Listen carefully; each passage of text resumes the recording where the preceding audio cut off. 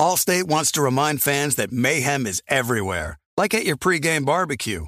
While you prep your meats, that grease trap you forgot to empty is prepping to smoke your porch, garage, and the car inside. And without the right home and auto insurance coverage, the cost to repair this could eat up your savings. So bundle home and auto with Allstate to save and get protected from mayhem like this. Bundled savings vary and are not available in every state. Coverage is subject to policy terms and conditions. We are welcoming a new show to iHeart and the DraftKings YouTube channel. It is called Point Game with John Wall and CJ Toledano. It's an insider's look at the NBA and the culture surrounding the league. Every week, the five-time All-Star and the number one pick in the 2010 NBA Draft, John Wall, will give his unique perspective on the hottest topics in the league and tell the best behind-the-scenes stories from his time in the NBA. So check out Point Game with John Wall and CJ Toledano on the iHeartRadio app, the DraftKings YouTube channel, or wherever you listen to your podcasts. Hey, it's Kevin Hart. And this basketball season, Chase Freedom Unlimited is helping me cash back all my game tickets. Plus, tickets for 23 of my biggest fans to cheer me on while I enjoy the game. Find your seats. I appreciate the support, people. Eat that pretzel. This'll never get old. Use more napkins. Okay, this is starting to get old. Say the tagline. Cash back like a pro with Chase Freedom Unlimited. Chase, make more of what's yours. Restrictions and limitations apply. Cards are issued by JPMorgan Chase Bank N.A. member FDIC. The Volume.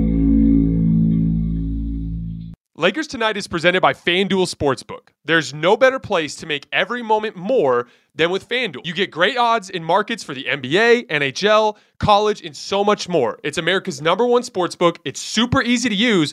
Plus, you can combine multiple bets from the same game into a same-game parlay. If you are new, just download the FanDuel Sportsbook app to get started now. Sign up with promo code JASONT so they know I sent you. 21 plus and present in Arizona, Colorado, Connecticut, Indiana, Louisiana, permitted parishes only, Michigan, New Jersey, New York, Tennessee, Virginia, or West Virginia. First online real money wager only. Refund issued as non-withdrawable site credit that expires in 14 days. Restrictions apply. See terms at sportsbook.fanduel.com. Gambling problem? Call 1-800-NEXT-STEP or text NEXT STEP to 53342 in Arizona. 1-888-789-7777 or visit ccpg.org/chat in Connecticut. 1-800-GAMBLER or visit fanduel.com/RG in Colorado, Indiana, New Jersey, and Virginia. 1-877-770-STOP in Louisiana. 1-800-270-7117 for confidential help in Michigan. 1-877-8-HOPE-NY or text HOPE-NY to 467-369 in New York. In Tennessee Redline, dial 1-800-889-9789 in Tennessee. Visit www.1800gambler.net in West Virginia.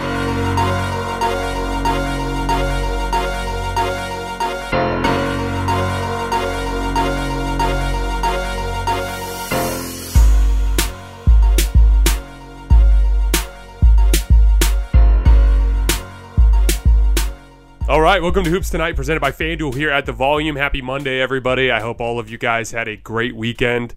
We are just about to pull up into Juneau. We had a really cool moment this morning on our little schedule. It said something about like a scenic passage from 6 a.m. to 10 a.m. I woke up at 6 a.m., opened my window, and there were icebergs floating like right next to the ship. Then walked up to the upper deck, and when I got up there, we were pulling up. The ship was pulling directly up to a glacier, a huge glacier that was flowing into the fjord, I guess they call it, which is basically like a water passageway that is formed by a glacier. One of the coolest things I've ever seen. It was a really, really nice treat this morning. I did a recording yesterday that I didn't have a chance to upload, so it'll be piggybacked onto the end of this for the podcast folks. I think on YouTube it'll end up being something different.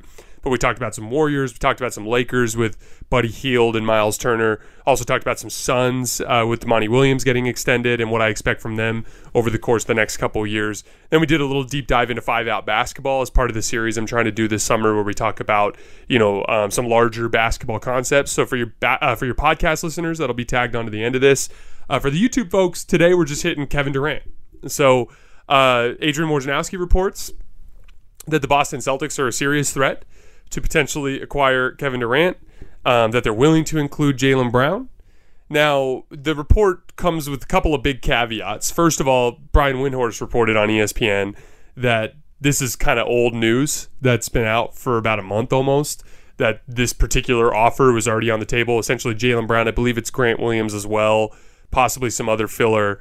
And then I believe it's the 2025 first, the 2027 first, the 2029 first, pick swap in 2026, another swap in 2028. So it's a pretty significant offer. Nets want more. You know how that all goes. But apparently this offer's been around, according to Brian Windhorst. And then Adrian Wojnarowski in the piece also specifically stated that the Celtics were, quote-unquote, no closer to obtaining Kevin Durant than any of the other teams. So I'm not really sure what to make of this particular report, the timing of it, what exactly the goal is. It could just be ESPN trying to spice things up in the middle of the summer. But I do want to talk about this particular deal because it's an interesting one that I recommended a while back, and one that I think is a smart move for Boston. As we looked at Boston last year, I actually thought they were the most talented team in the finals. They were just incredibly undisciplined, and they struggled particularly with ball handling and offensive decision-making. So the idea of flipping Jaylen Brown and Grant Williams and maybe a Daniel Tice or something along those lines for Kevin freaking Durant instantaneously makes you by far the best team in the league, in my opinion, the title favorite, the team that I would pick to win the championship this year. So if I was running the Celtics, I would do it. I understand the hesitation. I understand the idea with the draft picks. I understand Kevin Durant's injury history. Although I think some of the injury history stuff with Kevin Durant is overblown. He takes his sweet time coming back from injuries, which he should. He's Kevin Durant, and he understands the long run with the playoffs. But he's been available for each of the last two playoff runs. Played extraordinarily well 2 years ago, then struggled against the Boston Celtics last year in a series where his entire team was completely overmatched, right? But I think the injury stuff is just overplayed with Kevin Durant. I think it's a no-brainer. I think the Celtics should do it. But I understand the hesitation. This is where it comes down into the classic debate over pushing your chips in the middle versus playing the long game. We had this as a question in the mailbag. And like I told you guys, I don't think anybody's right or wrong. It's just a matter of preference. I think because of the current structure of the CBA, it's better to push your chips in. Players are fickle. They get a wandering eye. They get sick of their situation. They get authority fatigue. They want something new. And so more often than not, they don't want to stay in a place for 7 to 10 to 15 years, right? You know, when we look at the Steph Curry, Klay Thompson, Draymond Green type of pairing, yes, it's organizational excellence. Yes, the Warriors make it easy to stay, but it's also a matter of loyalty. Because I've seen teams like the Oklahoma City Thunder in the early 2000s where it's like you've got Kevin Durant, you've got James Harden, you've got Russell Westbrook, you've got good veteran players, you've got a good coach, everything's right, but the guys they just want to leave. Kevin Durant, hey, I want to leave. James Harden, I want a bigger role. I'm ready to leave, right? So at the end of the day, I think it's a little bit harder than people think to get people to stay. So under the current CBA, because of how easy it is for player movement to occur, and because of the fact that players don't really feel a ton of loyalty, I'm a believer in pushing your chips in. If you stick with Jaylen Brown, there's no guarantee that sometime over the next 2 years that he won't look at the situation with Jason Tatum and be like, nah, I'd rather be somewhere else where I have a bigger role. Or, man, I'd rather play with somebody who's a little bit more of a playmaker, who's a little bit more of someone who sets me up, right?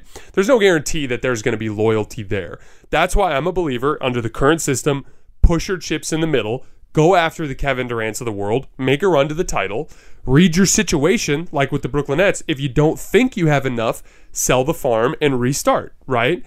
Now, if they go renegotiate the CBA and they make it more difficult for players to leave and they heavily incentivize players to stay, that's where the strategy might shift, where player movement limits, and now it becomes more about scouting and player development and building continuity and doing the things that the Warriors do. But the Warriors are the exception to the rule. Don't let them fool you into thinking that that's easy to do. It is not easy to do. All right, the last thing I wanted to hit on this KD story is the Kyrie report that came out from Shams Charania saying that he has made it clear to the Nets front office that he intends to play out the season with Brooklyn with or without Kevin Durant. Now, first of all, just like after the season when Kyrie said, hey, I'm doing this as a partnership with Sean Marks and Joe Tsai and Kevin. No. That's not really the case. He doesn't understand that that's not his decision. Whether or not Kyrie plays basketball for the Nets is entirely up to Brooklyn, and they don't want him unless Kevin Durant reinvests in the franchise, in which case they understand he's better than the alternative, right? But if they reset, if KD is leaving, which I believe he is, which we're going to talk about here in just a minute, there's no universe in which they keep Kyrie. They will flip him for a first-round pick, probably to the LA Lakers. That's just smoke and mirrors. That's just Kyrie.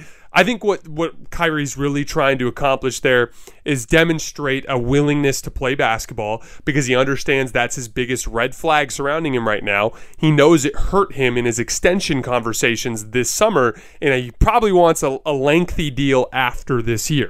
So he's probably going to do a lot to try to rehab his image over the course of this next season to, kind of make people believe that he's committed again so that he can get a long-term deal. That's what I think this is about. Now, is KD coming back? I don't think so. You're going to see threats. You're going to see Brooklyn say things like, we're going to take them to camp. We've talked about this before. Training camp is your best opportunity to set a tone for the season. You never want to bring a malcontent into training camp. You never want to bring someone who's not committed into training camp.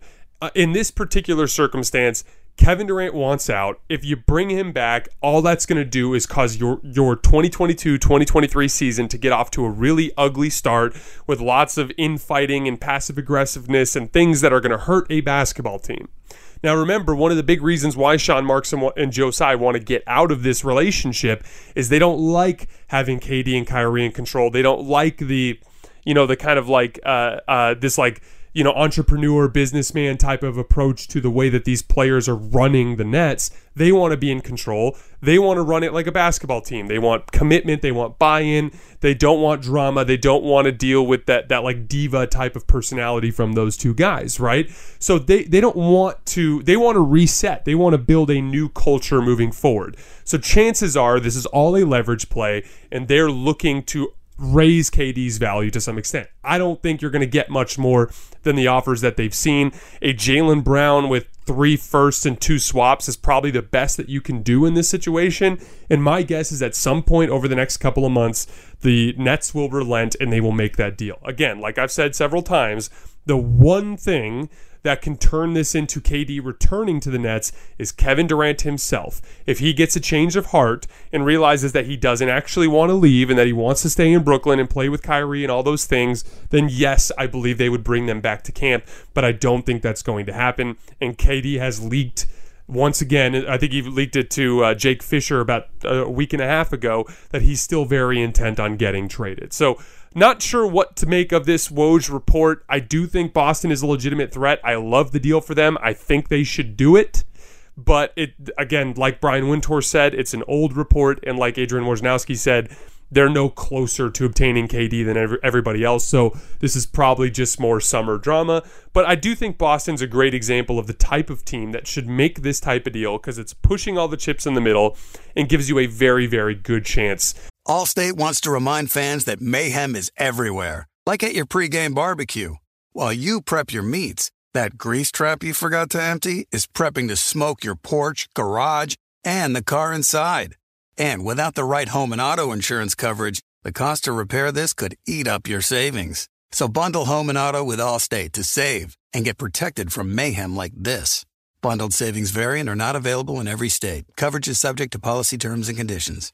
Warm weather brings many outdoor activities. Happy hours after work, weekend hikes, pool parties, and family barbecues. With all that time spent in the sun, we're often not thinking about what it's doing to our hair. Those rays can seriously affect your scalp and hair, making right now the perfect time to start taking Nutrafol to help keep your hair healthy this summer. Nutrafol is the #1 dermatologist-recommended hair growth supplement, with over 1 million people seeing thicker, stronger, and faster-growing hair with less shedding. Thinning hair is different for men and women, so a one-size-fits-all approach to hair growth doesn't cut it. Nutrafol has multiple formulas that are tailored to give your hair what it needs to grow based on your biology, life stage, and lifestyle factors. Physician formulated with drug-free ingredients, Nutrafol supports healthy hair growth from within by targeting key root causes of thinning: stress, hormones, environment, nutrition, lifestyle, and metabolism through whole body health. With Nutrafol, building a hair growth routine is simple. Purchase online, no prescription or doctor's visits required. Free shipping and automated deliveries ensure you'll never miss a day, and you'll see results in 3 to 6 months. Get results you can run your fingers through. For a limited time, Nutrafol is offering our listeners $10 off your first month subscription and free shipping when you go to Nutrafol.com and enter the promo code HOOPS. That's HOOPS. Find out why over 4,500 healthcare professionals and stylists recommend Nutrafol for healthier hair. Nutrafol.com, spelled Nutrafol.com, promo code HOOPS. That's HOOPS. That's Nutrafol.com, promo code HOOPS. Angie's List is now Angie, the nation's largest home services marketplace. They're here to help homeowners get all their jobs done well. Angie has helped over 150 million homeowners care for their homes. Whatever your home project, big or small, indoor or outdoor, come to Angie to connect with and hire skilled professionals to get the job done well. It's something that I've always been a big believer in. Usually when you try to take on a project that you don't know how to do, it ends up just being a bigger headache as you try to learn, and then you end up making mistakes, and it ends up just not being worth it. Not only can a professional get the job done more efficiently, but you're also supporting local businesses in your area. With over 200,000 pros in their network, Angie makes it easy to research, compare, and hire pros to ensure a job is done well. With 29 years of experience, combined with new digital tools to simplify the process, Angie makes completing home projects easy. Angie has cost guides to tell you what others have paid for similar projects both nationally and in your area.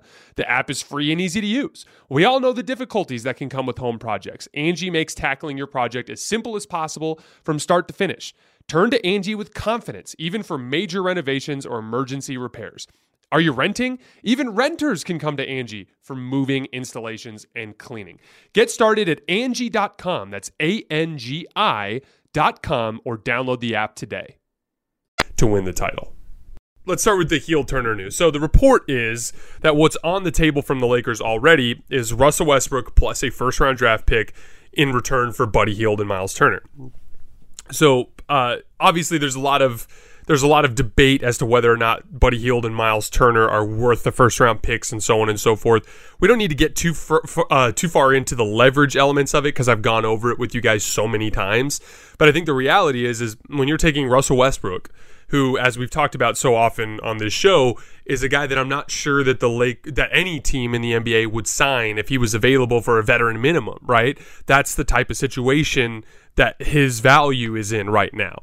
But at the same time, he's also making $47 million, and chances are, as a process of the team taking on his salary, they're also going to have to send him home or direct him somewhere else. It's a very, very complicated situation. So you can't look at it straight up as, is Buddy Hield worth a first-round pick? Or is Miles Turner worth a first-round pick? Or are the two of them worth 2 first-round picks? That's not the exchange that's taking place here.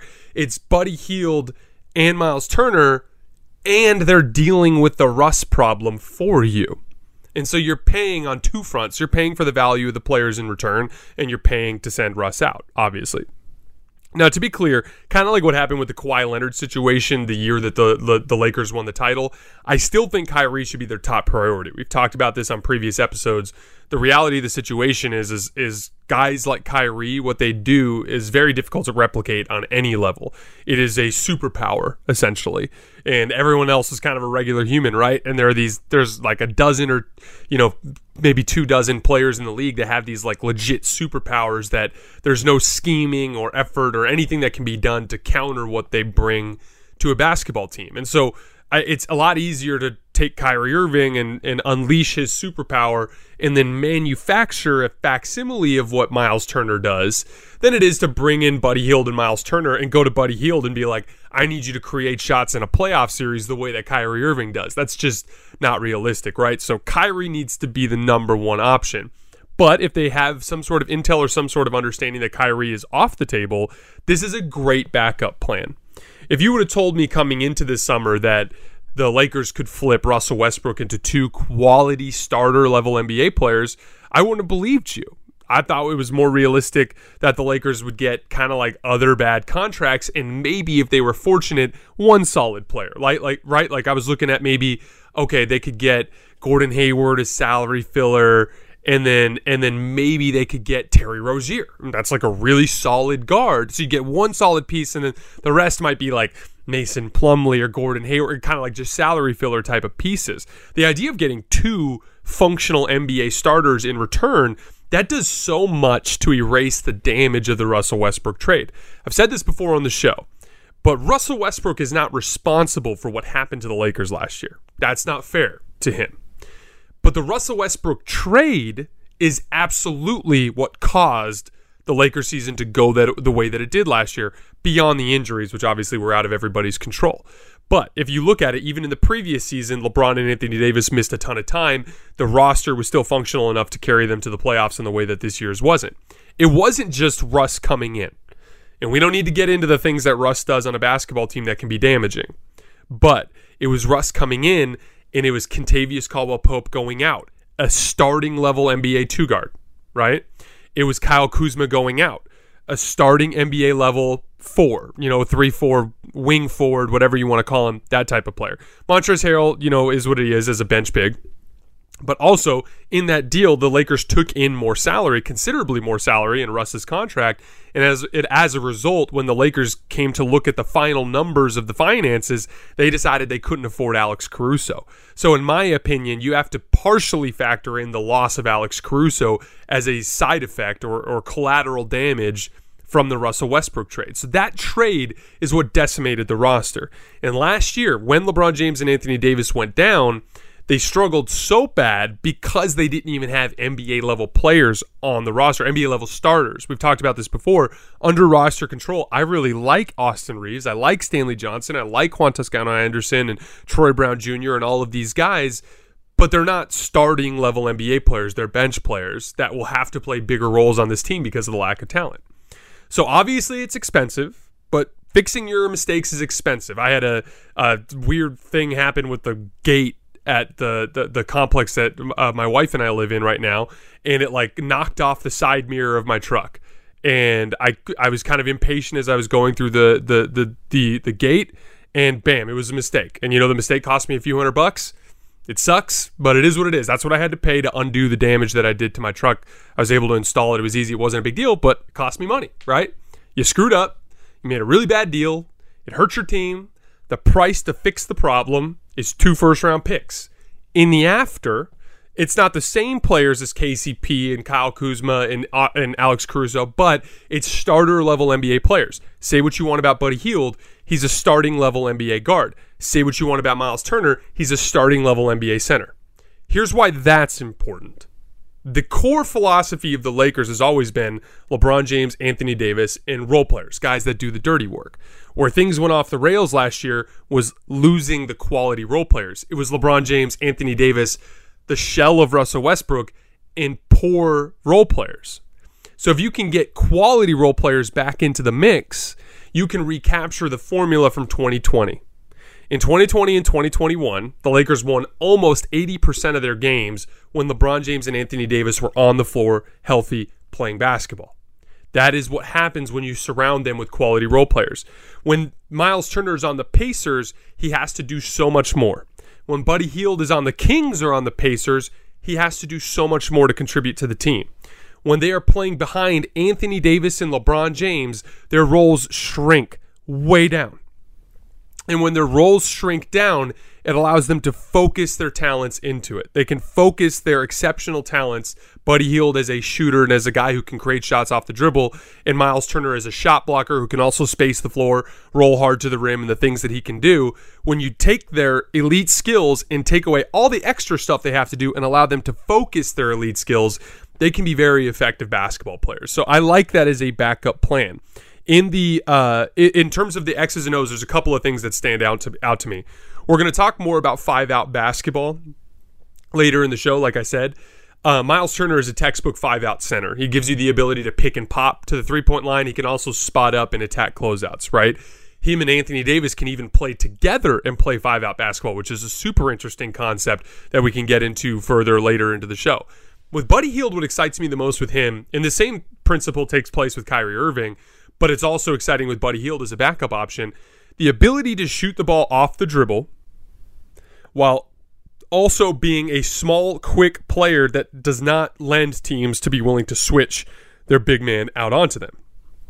So when LeBron James and Anthony Davis run high screen and roll, chances are LeBron's going to be being guarded by a big, versatile defensive forward, and Anthony Davis is going to be guarded by a big, versatile defensive forward, right? That's just the way that it's going to work. So chances are any team, if LeBron and Anthony Davis run pick and roll, they're going to switch it. And now you're pulling the ball out and running isolation, and it doesn't really accomplish much.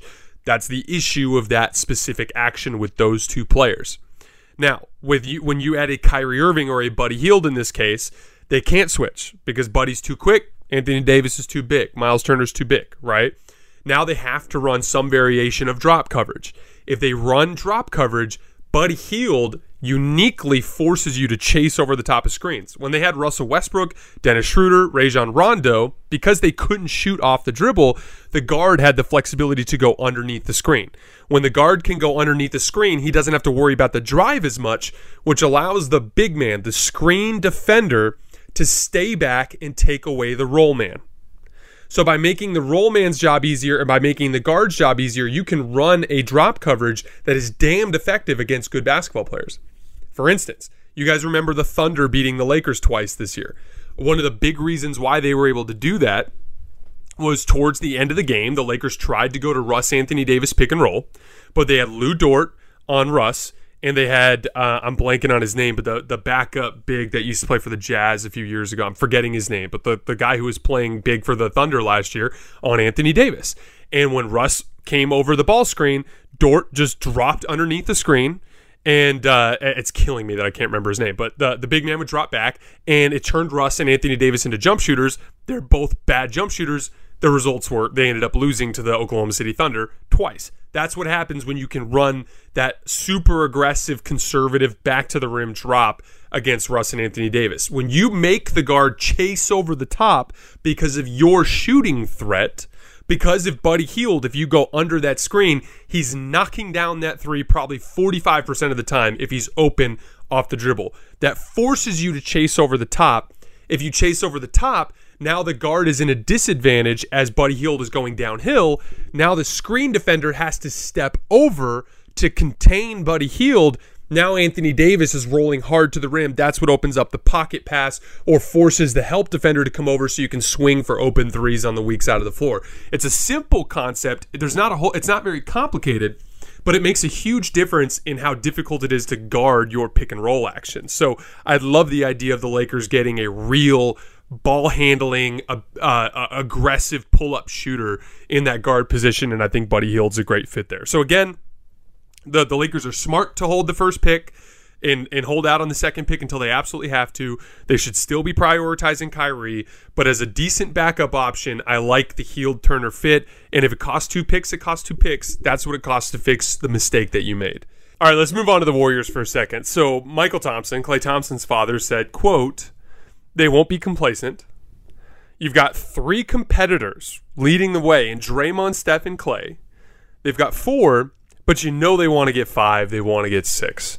So the question here is, how many more titles do I believe that the Warriors will win?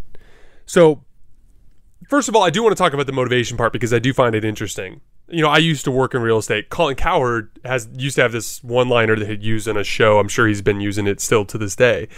But he says, like, you know, with a real estate agent, any real estate agent can have one great year.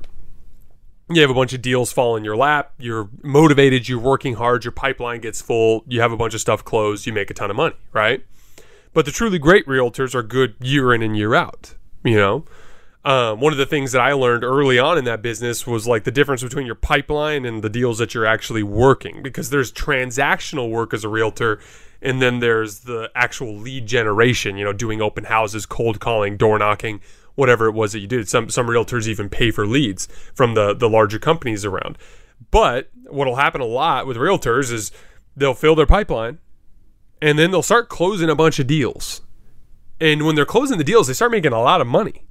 But they're doing this transactional stuff and they're not filling the pipeline. So then like you get to the end and the deals all close and you've made all this money, but then your pipeline's empty. And then you can go 6 months without closing another deal because you didn't continue to fill the pipeline along the way. And you see that a lot in professional sports. You see it a lot with specific types of athletes, right? You have guys that are, you know, competitive, guys that are very competitive, and then you have guys that are psychotically competitive. You see teams and players where it's like 1 year they're completely locked in and everything is working and you could tell the motivation is on level 10 out of 10, but then the next season it's just not quite the same. James Harden's my favorite example of this. If you look at the 2018 season, the year that he won the MVP, he was so locked in, trying on the defensive end. The Rockets are following his lead. They're locked in. They win 65 games. They come up short, but then something's missing the next season. The whole vibe is off. Now he's beefing with Chris Paul. Like, it's just not the same. The year in and out, it was like for 1 year, everything came together and he locked in and he damn near won a title. And then he's never been able to replicate that start to finish effort and focus that he had in that specific year. That's, one side of the spectrum. And then you've got like guys like Tom Brady on the other side of the spectrum where it's like, dude, you've won 7 Super Bowls. You're unassailably the best quarterback to ever play the game of football, probably the best football player of all time. Why are you still trying to win? Like, why are you still trying to play? But it's really that simple. He wants 8. Like once he gets 8, he'll probably want to come back to get 9, and it'll take some combination of his body failing him and his wife yelling at him for him to finally and inevitably hang things up. Like, that's the spectrum there. And, your all-time greats, your LeBrons, your Steph Currys, your Warriors, your Spurs, they're on the far side. They're on the Tom Brady side of that spectrum. They are psychotically competitive, and you'll always see stories and anecdotes that kind of lend credence to that idea. But that's why they're not satisfied with number 4, and that's why they're going to keep coming back. Now, as far as the basketball goes, when someone asks me, do I think the Warriors can win 5 or do I think the Warriors can win 6? Like, so much of it just comes down to luck. Same thing goes for LeBron if in his pursuit of 5 and 6. I'm not worried about LeBron trying hard next season. I'm not worried about Steph Curry and Klay Thompson and Draymond Green being locked in. Those guys are all going to be locked in, but things got to break your way. Things got to break your way with the roster. The Warriors lost 2 key rotational players in Otto Porter Jr. and in Gary Payton II, right? So, like, it's important for Moses Moody and Dante DiVincenzo to kind of slide into those roles in order to fill those roles, right? Health is a big part of it.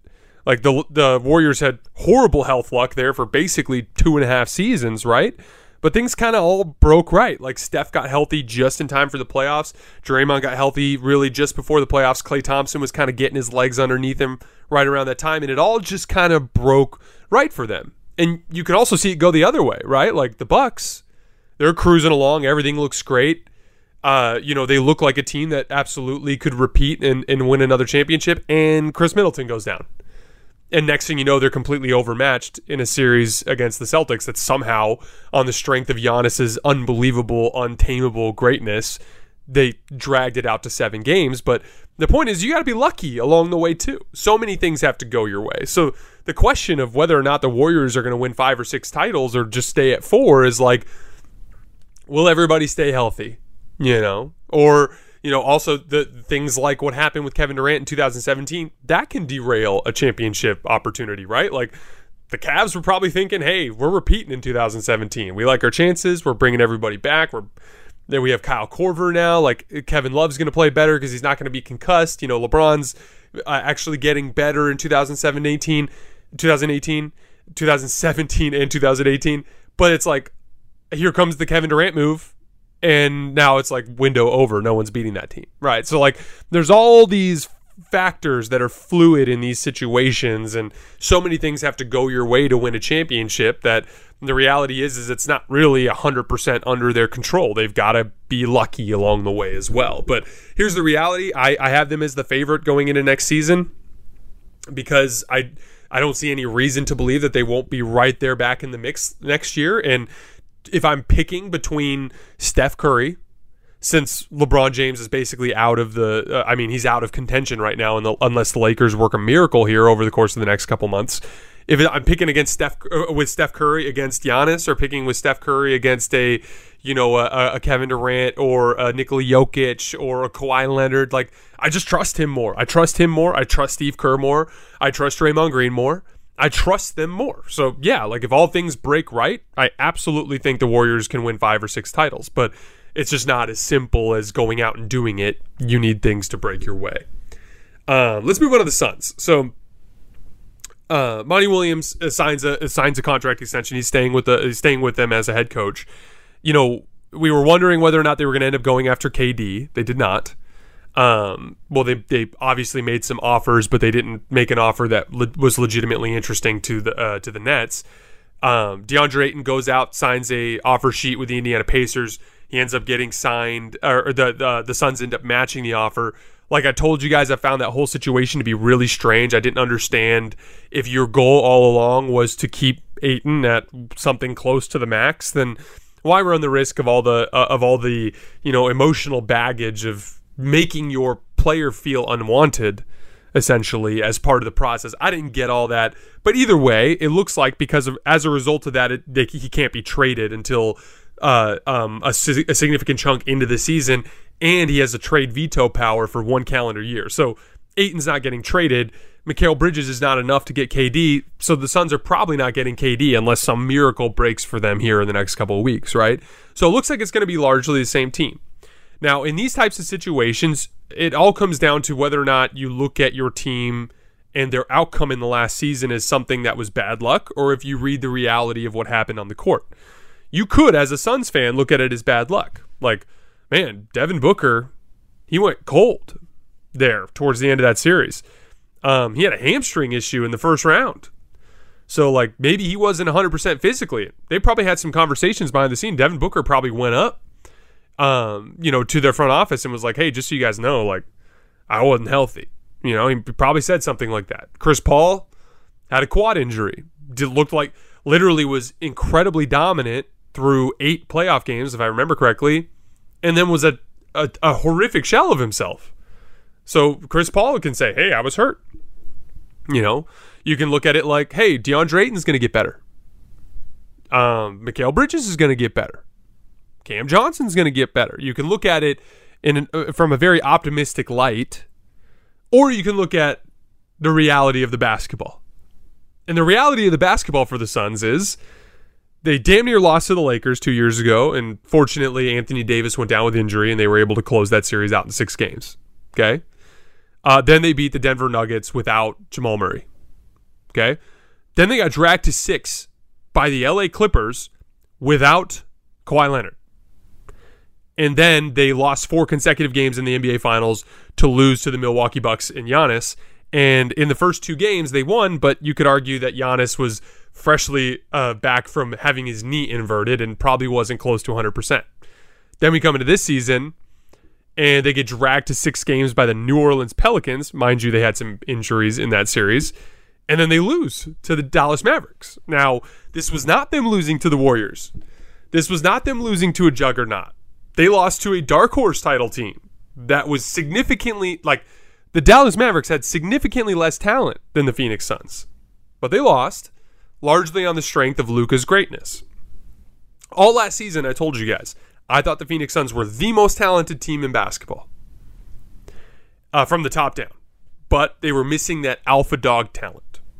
And I thought that this season would be a great indicator of whether or not they were real or fake. Frauds or real legitimate title contenders. Because, in this particular case, Chris Paul is one of the best playmakers in the league, right? And Devin Booker is a fantastic 3-level scorer. So in theory, the two of them can kind of combine and masquerade as a superstar, right? But then they ran into a real superstar in Luka Doncic, who did not have the level of surrounding talent that they did, and they looked completely and utterly overmatched, helpless, lying on the ground as Luka stomped them in the ground. Like that's what happened. And so to me, if I was looking at that situation as the general manager and I was trying to decide whether or not, bad luck was the reason for our outcomes or a fundamental flaw in team construction, meaning the lack of alpha dog superstar was the problem, I'm looking at option number 2 there. And so if they run it back, which it looks like they're going to, that's what I would expect. I would expect more of the same. Dominant regular season engine. Monty Williams, to his credit, the reason why he's getting an extension, if you watch that team, they are extremely well coached. Their offense is a machine. 5 pick and roll. Their floor spacing is excellent. They put their backside players like Mikal Bridges, Cam Johnson in great position to capitalize on the defensive attention thrown to the Paul Ayton pick and roll, to the Booker Ayton dribble handoffs and everything that they do. they're just extremely well coached, and obviously they're a great defensive team as well. So they're going to be a great regular season team. They're going to win a shit ton of games, and then they're going to end up running into one of the many superstars in the Western Conference. Hey, guess what? You've got to go through LeBron, Steph, Kawhi, Nikola Jokic, Luka Doncic. Like, you're going to run into potentially 5 opponents. Obviously, you're not going to play all 5 of them, but 1 of 5 opponents, 2 of 5 opponents, 3 of 5 opponents that will have by far the best player on the floor in that series. And so I would hope that at a certain point, whoever's, at this point, James Jones needs to just kind of read the writing on the wall and understand that he doesn't have enough talent. He doesn't have that big piece that he needs to get this done, and it's time to start looking elsewhere. All right, a couple of quick hitters before we get out of here. So The Volume posted a social media post the other day where they put LeBron and Kobe, MJ and KD, Shaq and Tim Duncan all in a photo and said, which one would you bench? And I'm not going to spend a lot of time on this because I think it's super cut and dry. You're benching Tim Duncan. You guys know I prefer perimeter players and spaced out basketball. So obviously I'm going to go with KD, Kobe, LeBron, and MJ. And then for the center position, Tim Duncan has a better career resume. He was dominant for longer, but Shaq was better at his absolute peak. That just goes without saying. It kind of reminds me of the Steph thing. Like, I have the utmost respect for Tim Duncan.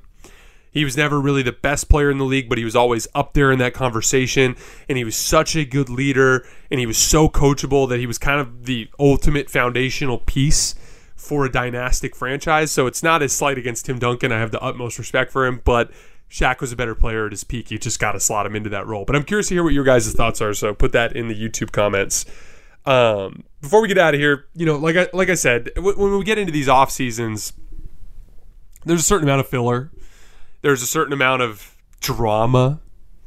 I don't like getting on here and talking about Russell Westbrook every day. I actually hate it. It's just what we have to do as part of the job, and because he's in the news, it's just the reality, right? But the basketball is always what I love the most, and I want to take time in each show to dive into some sort of basketball concept. And so here at the end, I want to talk about 5-out basketball, which is something I preach all the time in the show, is something that I personally advocate for. Now, at the end of the day, it's about personnel. You have to run what fits best for your team. If you consistently have to have a player on the floor that can't shoot or dribble, you can't run 5-out basketball, so you're limited in what you can do there. But at the end of the day, if I have the correct personnel, I've always preferred 5-out basketball as a core offensive motion. And I wanted to take a couple of minutes to kind of break down why that is. So first of all, what is 5-out basketball? It is the motion offense you run when all of your actions are finished. So offense is like a progression. The first progression is try to score the basketball in transition. You get a stop, you get a rebound, you run like hell to the front of the rim and try to dunk it or get a layup until someone stops you. If someone stops you there, you might run what's called a secondary break or like a semi-transition play. Essentially, it's an action that you run as part of transition. It might be the guards interchanging. It might be your point guard doing a dribble pitch back to the big man trailing the floor for a 3. It might be a quick pin down or a quick double screen, something along those lines. But it's like a brief action that you run as part of the transition sequence. If that fails, you might run your actual play that you call, right? But if there's a play that you call, there's a couple steps to it, but you reach the end of it. Like, for instance, the high school kids that I coach, we run a play called shuffle. In shuffle, you have 2 bigs at the 2 elbows, and you have 2 guards on the wing. It's like a 4-high offense, right? And there's a guy making the entry, the guard making the entry up top. And you enter the ball to the high post, and there's like a flex cut off of the elbow where you try to hit the guy cutting to the basket. And then after that, it flows into a couple of like double pin downs for shooters coming off. But if those don't work, the play's over. And so what do you do? Like some coaches might have you run another play, but every coach I played for and every coach that I know of, typically you flow out of the play into your core motion offense. It doesn't have a step-by-step instruction. It's more of like a concept, right? It's like spacing principles. It's where you're supposed to stand on the floor and just some basic rules, but there's usually a lot of freedom to do what you want within that. So you design that based on your talent and what fits your team. I played on 3 different teams in college, and our core motion offense was different for each team based on personnel, right? My second year in JUCO, we ran a 3-in, 2-out motion offense because we were primarily a post-up team that had really good post players. And the post players would cross-screen for each other, and then the third post player would set a pin down for one of them to come up to the top of the key. It was kind of like a triangle, essentially. Not the triangle offense, but a triangle of post players. And you're essentially running high-low. You're trying to enter the ball to the high post so that you can make a post entry down underneath the basket. That's just what we did for the personnel that we had there. My last year in college, we ran 3 out, 2 in. Once again, because we had really good post players. And so it was kind of like a incessant set of screen and rolls where, the one big would run up to set the screen while the other screen would go to the opposite block to sit in the dunker spot. And if that didn't work, then the bigs would rotate and the other big would come up to set the screen and the other guy would go to the other dunker spot, right? Like it's just kind of a flowing run of pick and rolls. That's what we did. My high school team, we run 5 out. And again, it's not a play. Anything can happen in 5 out. It's just spacing principles. With our high school team, there's a guy at the top of the key, guy on both wings, guy in both corners, which is the way 5 out exists in every level of basketball because there's just not enough room on the floor to stand anywhere else. But from there, it's pretty much you can do whatever you want. The guy who has the basketball can attack the basket, try to get to the rim. The guy can do a dribble handoff, like dribble to the next guy and pitch it to him and try to hit his man, right? You can pass and screen away. You can call for a ball screen. You can look for the ball and cut hard and try to get open as a cutter. You can do literally anything. But as players are moving around the floor, you're always rotating and filling in spaces. So if you're at the top of the key and you pass to the right wing and you cut through, the guy at the right wing needs to fill to the top and the guy out of the corner needs to fill to the wing so the guy who's cutting can fill to the corner. So you're always it's kind of like pieces sliding around on the court. And everyone kind of knows their core spaces where they're supposed to be. But outside of that, you just play basketball. We always tell our kids, just play basketball. These are just some rules that you have in place to help you know where you're supposed to stand on the floor. That's all that 5 out basketball is. But there are a couple of key reasons why I believe in it so much. Now, for starters, we'll start with what the detractors will say. In order to run 5 out basketball, you need to have 5 players that are comfortable playing on the perimeter. That means they have to be able to pass, dribble, and shoot. Okay?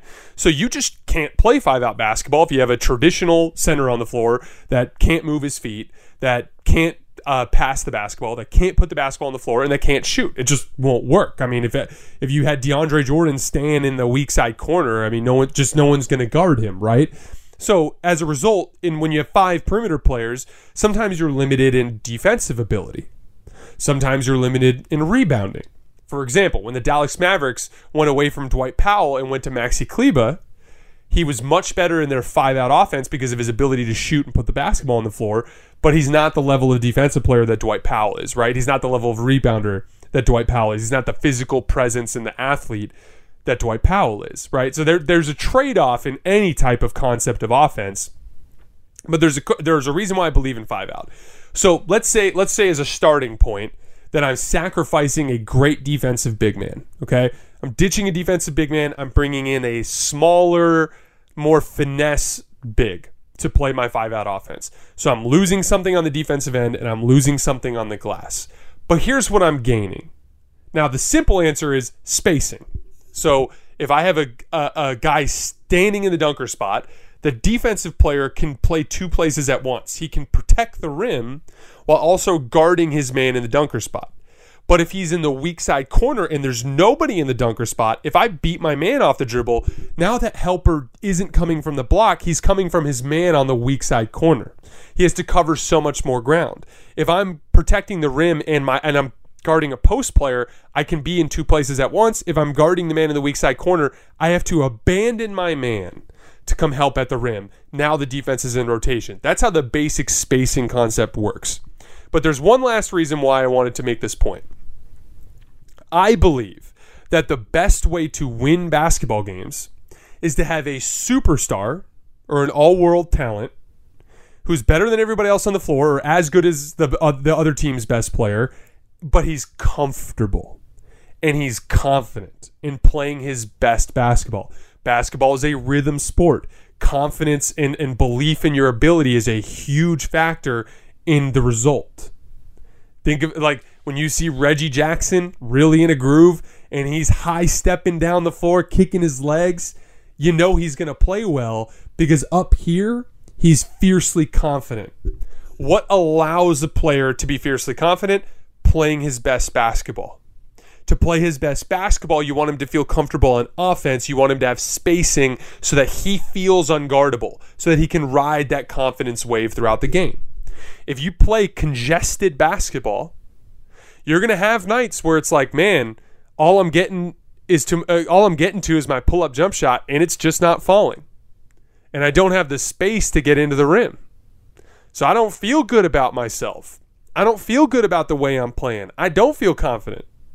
And so even if you are getting better defense, even if you are getting better rebounding out of the role players that are clunking things up around the rim, your star is not feeling good. I want Luka to be stomping the Phoenix Suns into the ground in Game 7. Even though they're losing things in the physicality areas of the game with Maxi Kleber, Luka Doncic was peaking in that series with his confidence, his feel, and his strangling of the game. And as a result, he was able to utterly demolish the Phoenix Suns. So for me, there's always a trade-off with every style, and you can't run a style unless you have the personnel to run it. But if I have the personnel to run 5-out basketball, I will always favor that. Because whatever I lose in rebounding and whatever I lose in defensive personnel, I make up for in offensive comfort, which is going to lead to my star feeling the best about himself, which is going to be what allows him to control the game, especially at the late part of the game when it's closing time, when you have to create and make tough shots. I want my star feeling comfortable. I want my best player feeling comfortable. So again, there's all these different ways to do it. It always should be catered towards your personnel. But for me personally, if you have the personnel, I think 5-out basketball is the best core offensive philosophy to win basketball games with the modern iteration of basketball that we see around the world right now. All right, guys, that is all I have for today. I will keep you posted on my Twitter feed. Again, follow me on Twitter at _JasonLT so you guys can see show announcements and things along those lines. I will keep you posted on my Twitter feed about when the next show is. As always, I appreciate your support. I'm getting excited about eventually getting home and getting back into my studio, but I will probably give you guys another show or two on the cruise as well. I appreciate you guys rocking with me, and I'll see you next time.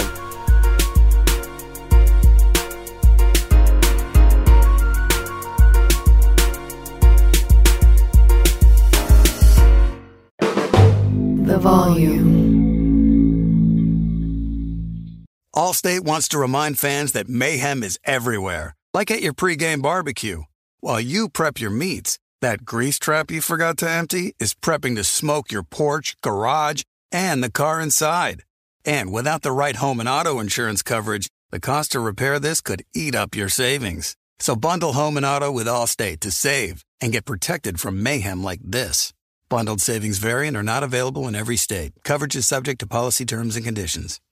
Hey, it's Kevin Hart. And this basketball season, Chase Freedom Unlimited is helping me cash back all my game tickets. Plus, tickets for 23 of my biggest fans to cheer me on while I enjoy the game. Find your seats. I appreciate the support, people. Eat that pretzel. This'll never get old. Use more napkins. Okay, this is starting to get old. Say the tagline. Cash back like a pro with Chase Freedom Unlimited. Chase, make more of what's yours. Restrictions and limitations apply. Cards are issued by JPMorgan Chase Bank, N.A., member FDIC. This Father's Day, the Home Depot has the perfect gift to help Dad be everything he can be, because your dad is more than just a dad. He's the groundskeeper of the yard, the perfecter of the patio, and the cleaner of the clippings. This Father's Day, power Dad's doing with the convenience and gas-like power of Milwaukee cordless outdoor tools from the Home Depot. Plus, get up to $150 off select Milwaukee tools. Find the perfect Father's Day gift at the Home Depot. How doers get more done. Shop for Father's Day now in stores or online at HomeDepot.com.